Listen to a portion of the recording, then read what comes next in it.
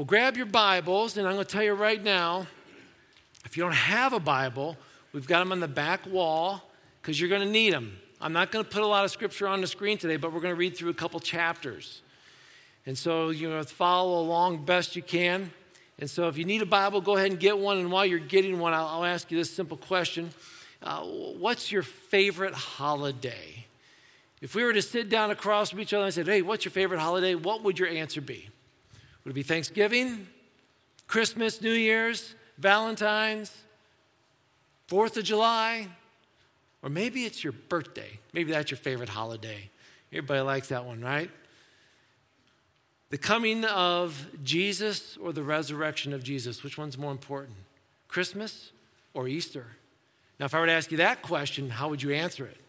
It's like, which came first, the chicken or the egg? You're like, well, so which one? Christmas, the coming of Jesus, Easter, the resurrection of Jesus?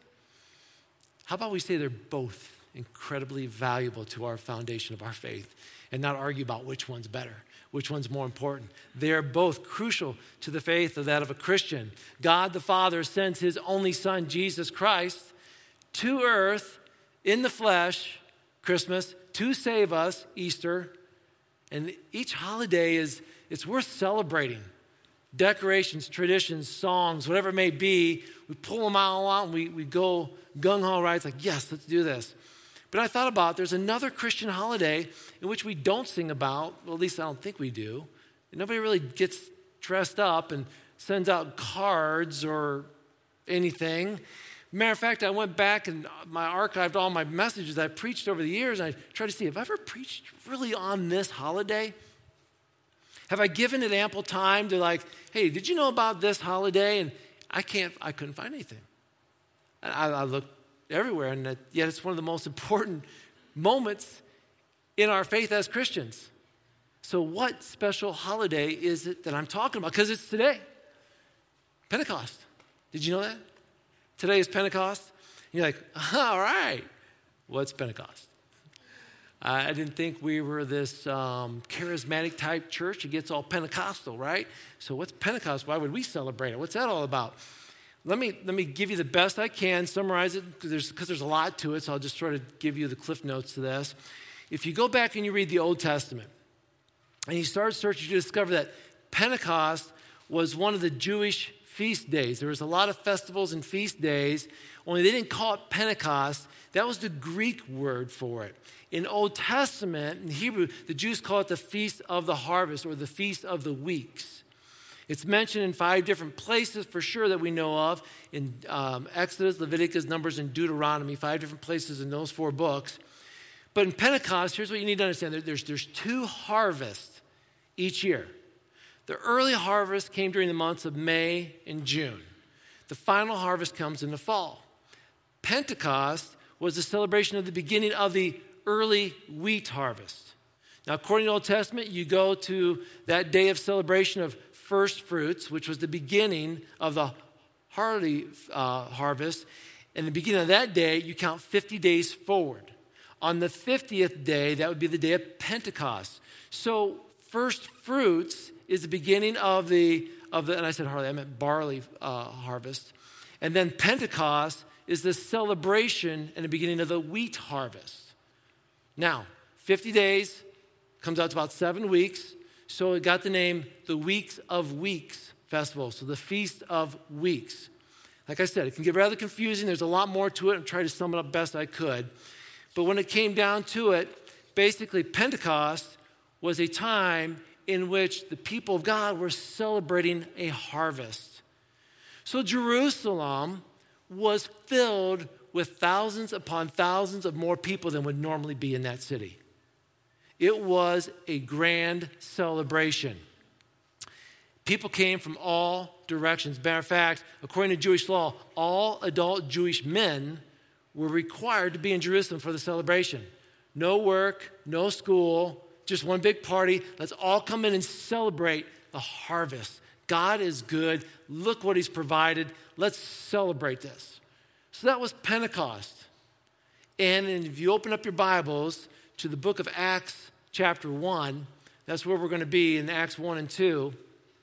We're going to read about what happened on Pentecost, when all these people were in Jerusalem and the streets were crowded and there's basically a big celebration. And right before that, just a few days before that, Jesus ascends into heaven. Now, Pastor Paul sort of hit on some of this last week. Jesus ascends into heaven, but as he goes into heaven, he reminds everybody, he goes, guys, remember during my earthly ministry here, I promised you the Holy Spirit. I would send the Comforter, the Holy Spirit. I'm leaving, but I'm sending my Spirit back to earth to be with each and every one of you until I come back. Not telling you when I'm coming back, but when I will. But in the meantime, you've got the Holy Spirit. We read in Acts chapter 2, it says, on the day of Pentecost, it says the believers were meeting together in one place and everybody was filled with the Spirit. So we'll get a little bit more into that, but here's what I want you to know. Christians observe Pentecost as a holiday. Next, not to celebrate a wheat harvest like they originally did, but to celebrate now the coming of the Holy Spirit. Acts chapter 2. This is basically a marker in history in which many people would say, they look back at this moment and say, this is when the church was born. So church, we could bring in a bunch of cakes and like 2,000 candles plus and light this place up, but there'd probably be a fire hazard, right? But this is what it's like. This is what today is about, Pentecost. And like I said, a lot of times we don't talk about it. Why is that? Because sometimes people relate Pentecost with maybe a certain denomination. Or it gets confusing about where does this fit in with the Christian faith? Or is this for everybody? And it can be somewhat confusing. But I want you to know it's a day in which we as Christians should look at and celebrate. When the Holy Spirit, just like when Christ came as a baby, the Holy Spirit came, and now amongst the believers, we see how this works. That's what we're going to be looking at today. In your Bibles, Acts chapter 1, we're going to read together. So let's look at chapter 1. Luke is the author of this book. He basically picks up where he left off in the book of Luke, continues in Acts. Like, here's his life of Jesus. Here's the life of Jesus. Now let's roll right into this and what's going to happen after Jesus ascends. He's going to tell us everything about Jesus. Look at verse 2. Until the day he was taken up to heaven, after giving his chosen apostles further instruction through the Holy Spirit. Verse 3. During the 40 days after he suffered and died, he appeared to the apostles from time to time. So there's 40 days in which Jesus was appearing multiple times, eyewitnesses, right? Now remember, Pentecost is 50 days, so there's going to be another 10 days where Jesus is absent. During the 40 days he suffered and died, he appeared to the apostles from time to time. He proved to them in many ways he was actually alive. He talked to them about the kingdom of God. Once, when he was eating with them, he commanded them, do not leave Jerusalem until the Father sends you the gift he promised, as I told you before, which is going to be the Holy Spirit. John baptized with water, but in a few days, you'll be baptized with the Holy Spirit. Verse 6. When the apostles were with Jesus, they kept asking, Lord, has the time come for you to free Israel and restore our kingdom?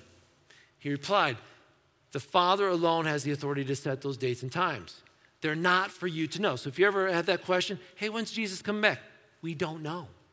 Jesus even tells his disciples, that's for the Father to know, not you. But you will, here's what you will do. You will receive power when the Holy Spirit comes upon you. You will be my witnesses, telling people about me everywhere in Jerusalem, throughout Judea, in Samaria, and the ends of the earth. After saying this, he was taken up into a cloud while they were watching. Can you sort of imagine that? Jesus is saying, hey, you're going to be my witnesses, Jerusalem, Judea, Samaria, and the othermost parts of the world. And he starts going up, and the disciples are like, hey, there he goes. He's ascending, just like he told us he was going to do, right? And they keep watching. Look at verse 11. They're straining their eyes to see as he goes in heaven. 2 white-robed men suddenly stood among them. Men of Galilee, they said, why are you standing here staring into heaven? Jesus has been taken from you into heaven, but someday he will return from heaven in the same way you saw him go. Jesus went up. Jesus is coming back. We don't know when, but it's been promised he will return. So after this takes place, the disciples are like, okay, we're watching, and these angels show up. They're like, what are you doing standing around? Go back to Jerusalem. You were told to go there and wait. All right, so they go back. They get in the upper room.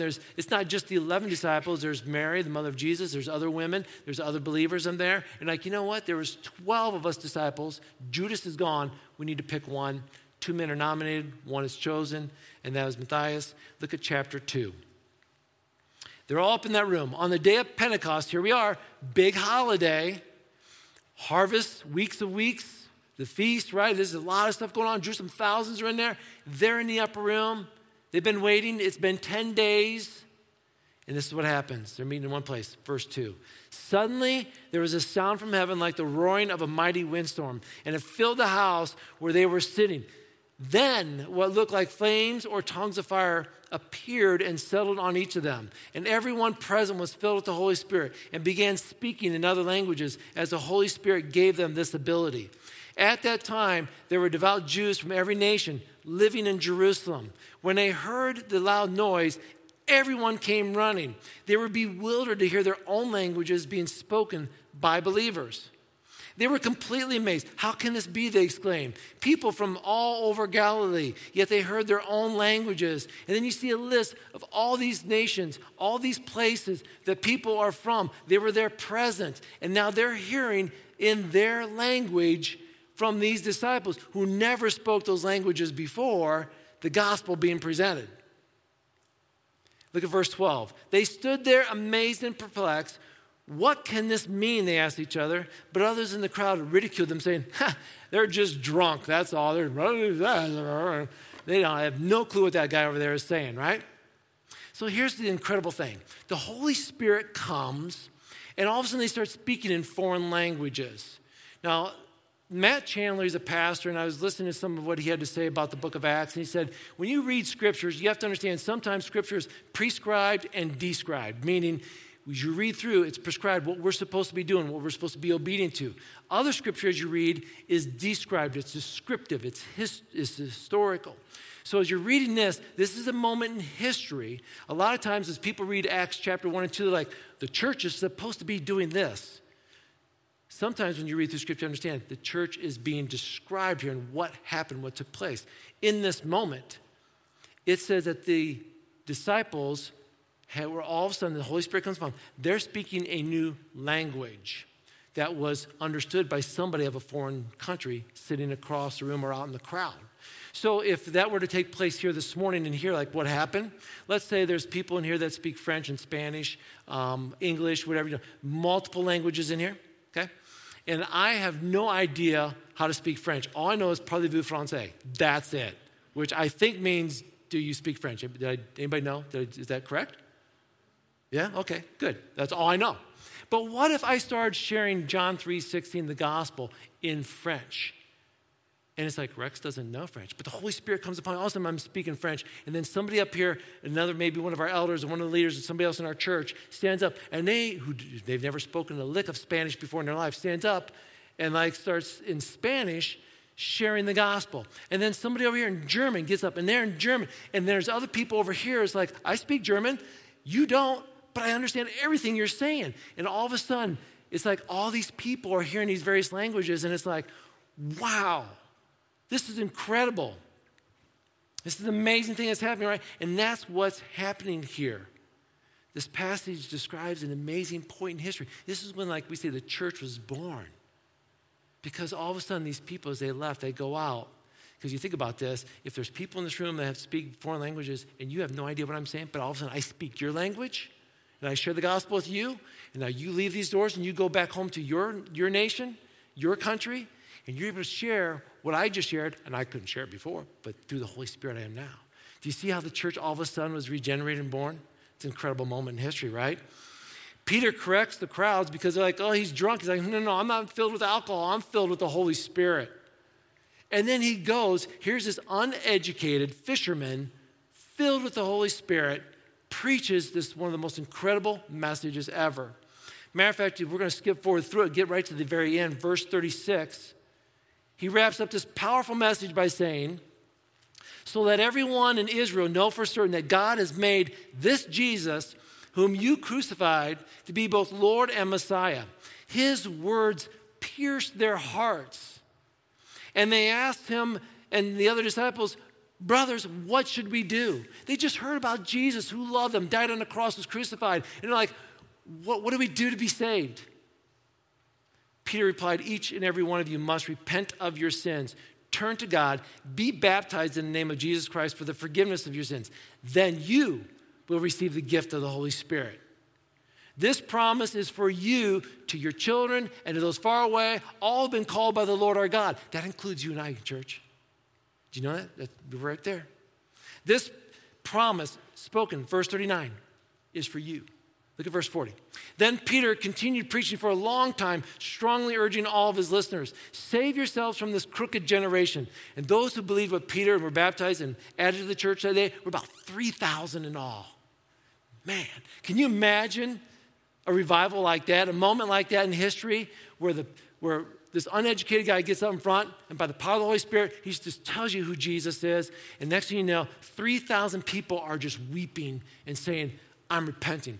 I'm asking Jesus to save me. Forgive me of my sins. Can you imagine a moment like that in history? That's Pentecost. That's what happened on that day. They can't save themselves. They know it. They know they stand guilty before a holy God. Our sins, our mistakes, our failures before a holy God need to be corrected, need to be forgiven. And they know they can't do it. So they cry out. Romans 5:1 says, therefore, being justified by faith, we have peace with God through our Lord Jesus Christ. You see, we receive God's approval not by anything we do, but by faith in the work of Jesus Christ, in what he's done for us. We've all sinned. We all have. We've all blown it. We're all guilty. Absolutely nothing we can do to save ourselves. We have no power within us to save ourselves. We are like stuck in the clutches of sin. No way to be rescued. I love what Romans 5:8 says, because it says we were basically utterly helpless. But God showed his great love for us by sending Christ to die for us while we were still sinners, while we were utterly helpless. We're drowning in sin. Nothing can save us. And God says, I love you so much, I will save you. Now, this is the work of God. And as I was preparing for this, there was a hymn, H-Y-M-N, right? Not H-I-M, a hymn going through my mind. And I was sitting there going, man, I remember that old song I sang in church. Not sang it in years, at least I can't remember. And so I pulled it up and listened to it, and I want to play it for you and see if you remember the song.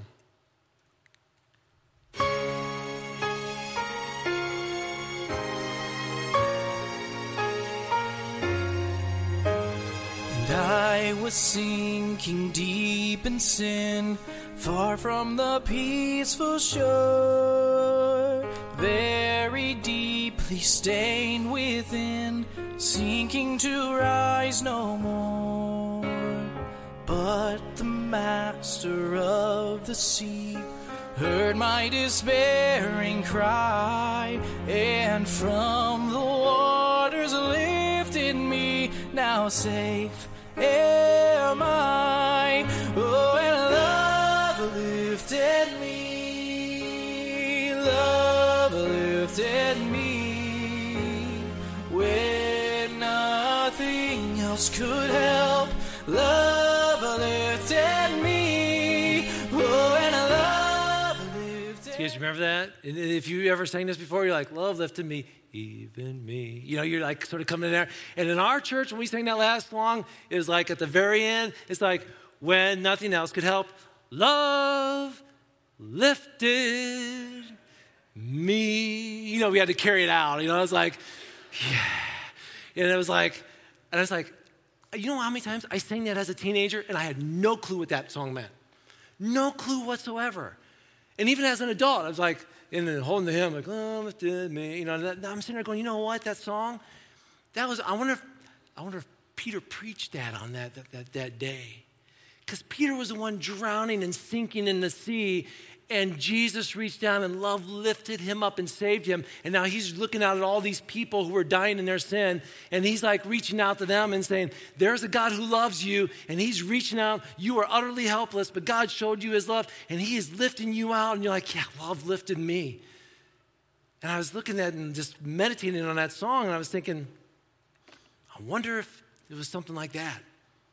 Because that day, they heard the gospel, which we know is basically John 3:16, which is This is how God loved the world. He gave his one and only Son, that whoever believes in him will not perish, but we will have what? Eternal life. Don't stop there. Look at verse 17. For God sent his Son into the world not to judge the world, what? But to save the world through him. Jesus goes, I want to save you. And that's the message Peter gave that day. And over 3,000 said, I want to be saved. I want to be rescued. I want to be lifted up. Romans 5:5 says, for we know that how dearly God loves us because he's given us the Holy Spirit to fill our hearts with his love. So God says, I promise you, when I saved you, I'm also going to give you my Spirit. You are now filled with my Spirit to guide you, to lead you into all truth. Salvation, it's a gift. You can't earn it. You can't buy it. You can't steal it. You can't take it. It's a gift given to you by an almighty, holy God. And that's what caused the people to cry out, it says in Scripture, to Peter. What must we do to be saved? What must you do to be saved? Believe on the name of the Lord Jesus Christ. Then one of the first things, or one of the next things that happened right after they repented, here's the part I want you to hear, because this is where we're at right here, church, okay? I'd like to believe that everybody in here has cried out and said, God, rescue me, save me. You've prayed, you've confessed your sins to a holy God, and you're like, okay, so now what? Now what as a church? Look at verse 42. It says that all the believers were devoted themselves to the apostles' teaching, to fellowship, to sharing in meals, including the Lord's Supper, and to prayer. A deep sense of awe came over all of them. The apostles performed many miraculous signs and wonders. All the believers were together in one place, shared everything they had. They sold their property, possession. They shared the money with those in need. They worshiped together at the temple each day, met in homes for the Lord's Supper. They shared their meals with great joy and generosity, all the while praising God, enjoying the goodwill of the people. And each day the Lord added to fellowship those who were being saved. 3,000 today, more tomorrow, and more the next day, and more the next day. Because you know why the church did? The church was like, we're going to be witnesses. We're going to meet together. We're going to pray together. We're going to share together. You're in need. I've got stuff I can give you. I'm in need. You got stuff you can give. And that's the church functioned together. Now I want to make some quick observations going back to chapter 1. Here's the first thing. The disciples were like this. They had to be corrected before they got to this point. They said, is it now, Jesus, is it now time you're going to restore the Davidic kingdom? You're going to restore Israel? And they were referring to an actual place in Israel. They're like, are you going to build a big castle with thick walls and soldiers and fortified? Are you doing that, Jesus? You building this new kingdom? And I love how they said this. They said, are you going to restore the kingdom of Israel? Oh, Israel. So ethnically, we're just focusing on one people group. Are we just going to focus maybe just on the Jews? And Jesus like, okay, let me help you on this, okay? No, this is going to be a new kingdom, and it's going to be for everyone. John will write about it later. He's going to talk to you about a new kingdom and a new earth, and which we talked about the last couple of weeks, right? And it's going to be for everyone who believes. And then they're like, well, when's it going to happen? He's like, that's not your job. Church, our job is not to know when he's coming back. A lot of us get fixated on when's Jesus come back? When's Jesus come back? I don't know. I look forward to it, but we don't know the dates. What is our job? This is what he tells them. It's your job to stop standing and looking up the sky waiting for him. It's your job to be a witness. That's our job. Our job is to be a witness to this world. We are to be witnessing. If we're not witnessing, we are not obeying. If we're not obeying, that means we're disobeying. Christians can be world changers. You hear that probably at every graduation. You can go out and you can change the world, right? And we do. We need world changers. We need Christians to stand up and take positions of leadership when possible. Does that mean do we need Christians in our government? Absolutely. Absolutely. We need people in position where they can say something, where they can maybe help. But let me clarify something. Politics do not change morality, okay? Hearts are not governed by Constitution and reform laws.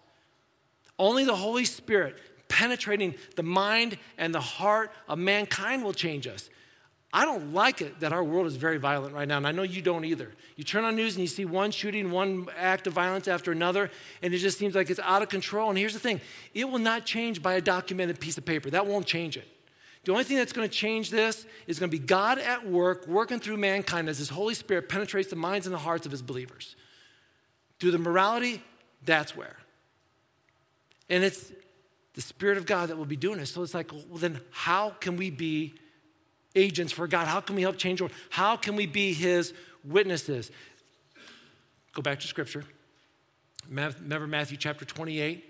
All authority has been given to Jesus Christ. All power has been given to Jesus Christ. Then look what he says in Acts chapter 1, verse 8. He says this, but you will receive power when the Holy Spirit comes upon you. You will be my witnesses, telling people about me everywhere, in Jerusalem, throughout Judea, Samaria, and the ends of the earth. Church, you want to know how you're going to be a witness? Because the Holy Spirit that comes upon you empowers you to do this. You may remember the Nobel Peace Prize was invented by Alfred Nobel.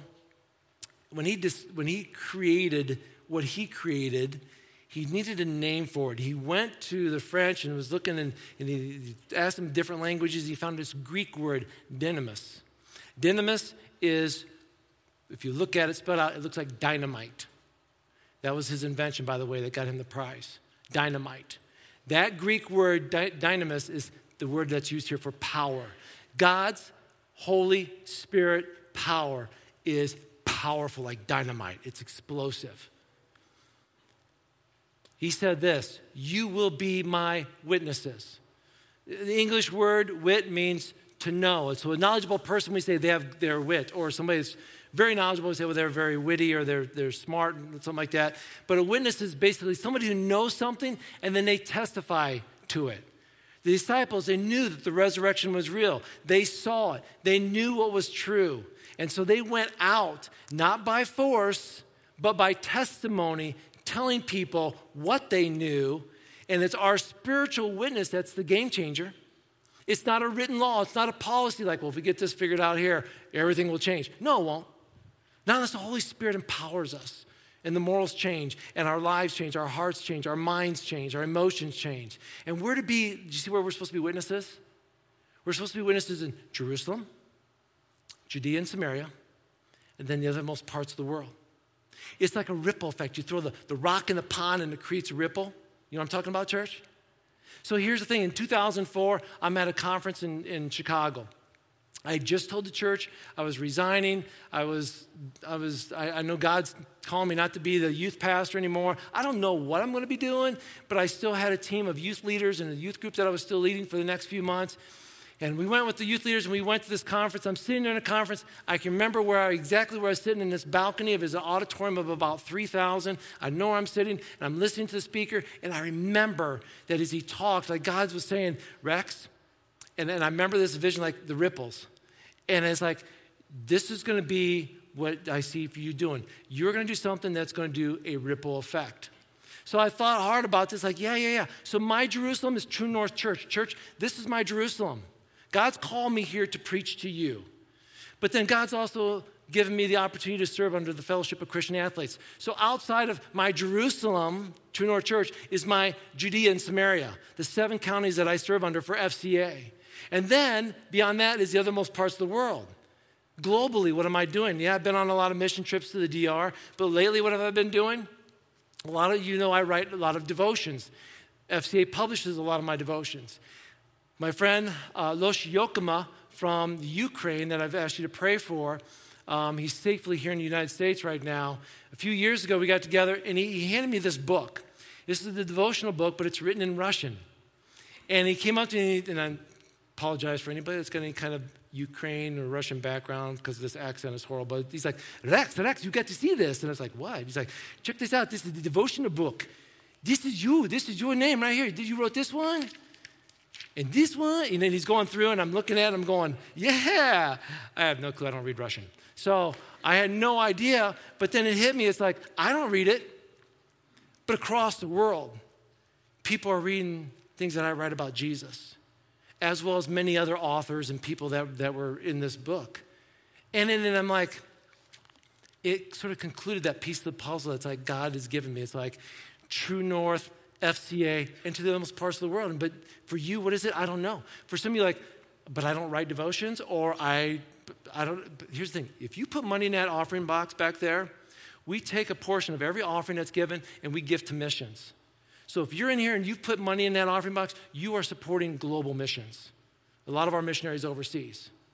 So you are a part of the othermost parts of the world. And maybe you'll go on a mission trip someday if you haven't already, and you will be a part of that outermost circle. But for right now, your Jerusalem might be your home.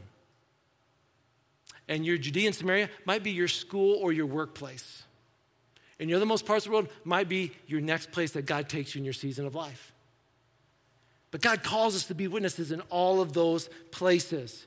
And he doesn't want us to do it alone. Look at verse 14. Verse 14 basically says that they joined together in constantly. They were praying together. And here's the thing, people need people. We were created for relationships. And I said back when COVID first came a couple years ago, I said, I really believe that was straight from the devil. I really do. Because it isolated us. It took away purpose as we were unemployed. And that's the first thing God gave Adam and Eve.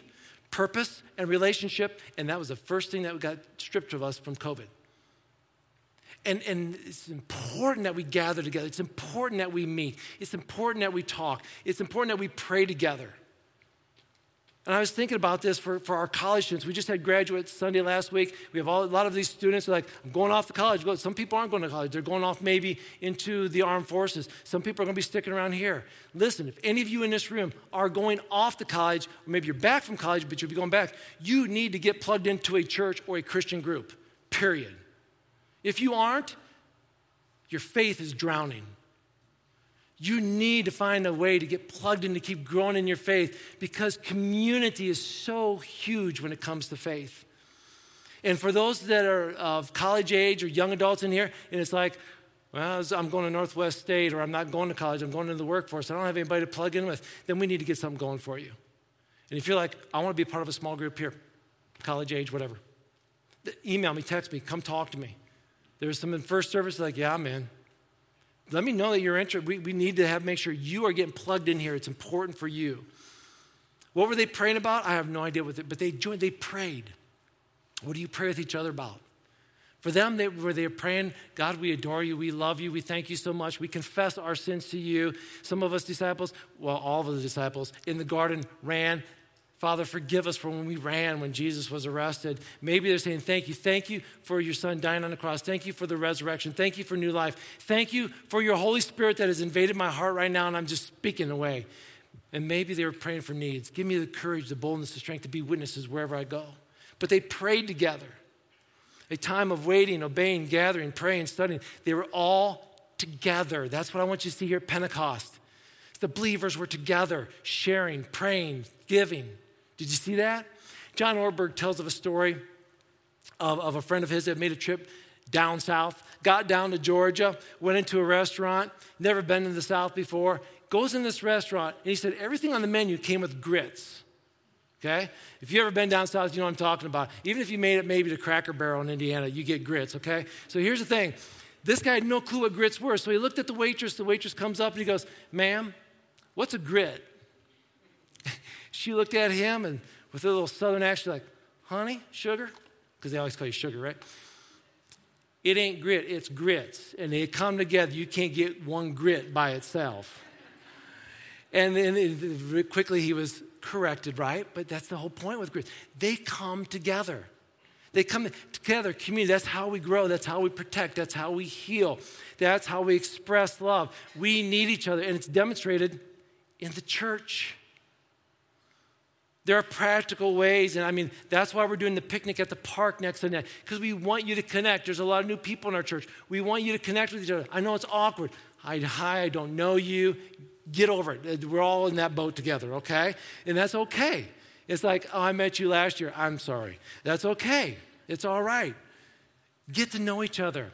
I know we're just wrapping up a lot of our small groups and Bible studies, and we'll kick more off in the fall. Youth group. You know, right now, we just met with our youth leaders. Pastor Paul has resigned, as you all know. Matter of fact, when church service is over, he's out there. This is your opportunity to tell Paul and Katie, thank you for faithfully serving in our church for the past 3+ years.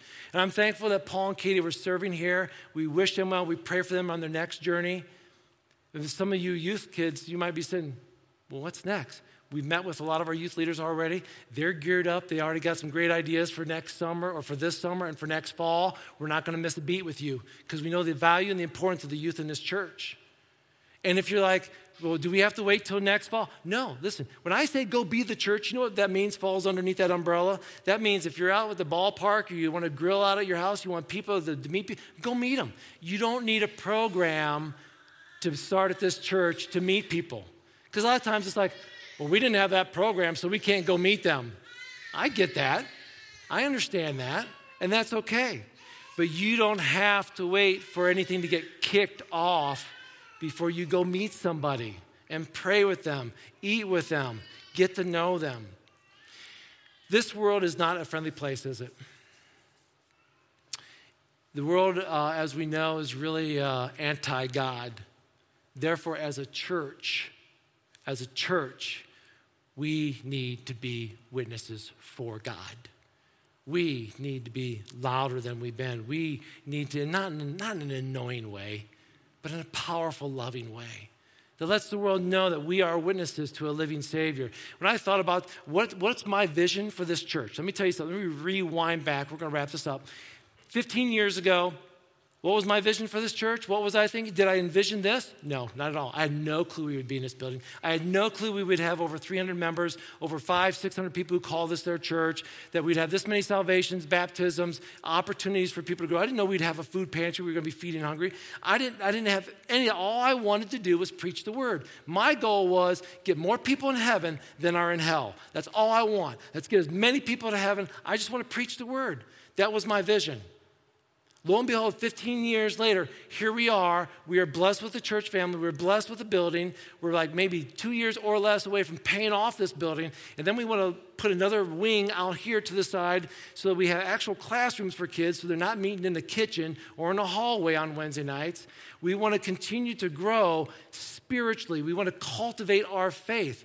That's where we are right now. My vision was very simple. It was just love God, love others, and I just want to be the church.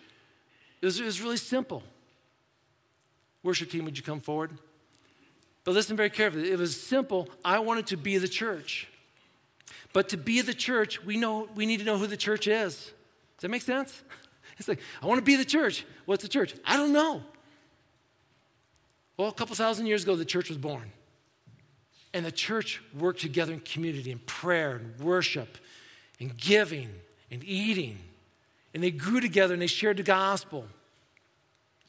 And today is Pentecost, 50 days after the resurrection. 7 weeks ago was Easter, the day in which we remember today the Holy Spirit, the Spirit of God, descended upon mankind and empowers us, church, to be the church. And it begins maybe with just looking in the mirror and simply saying, God, begin with me. Begin with me. Start here in my heart. Maybe it starts with repentance. If you've not repented, you need to repent. If you have repented and you're a child of God, then the next thing is, what do you want me to do? How can I be your witness? What is my Jerusalem? What is my Judea and Samaria? What is my uttermost parts of the world? Ask God to reveal that to you and to show you. And then don't be silent any longer. Stand together with your church family. Let's be a witness for our Lord. Amen? Would you stand, please? Heavenly Father, what an amazing God you are. I thank you, Lord, that we can gather here to learn about what took place a couple thousand years ago. You told the disciples to go, to wait, to pray, and they did. And 10 days later, your Spirit came upon them. Your power came upon them.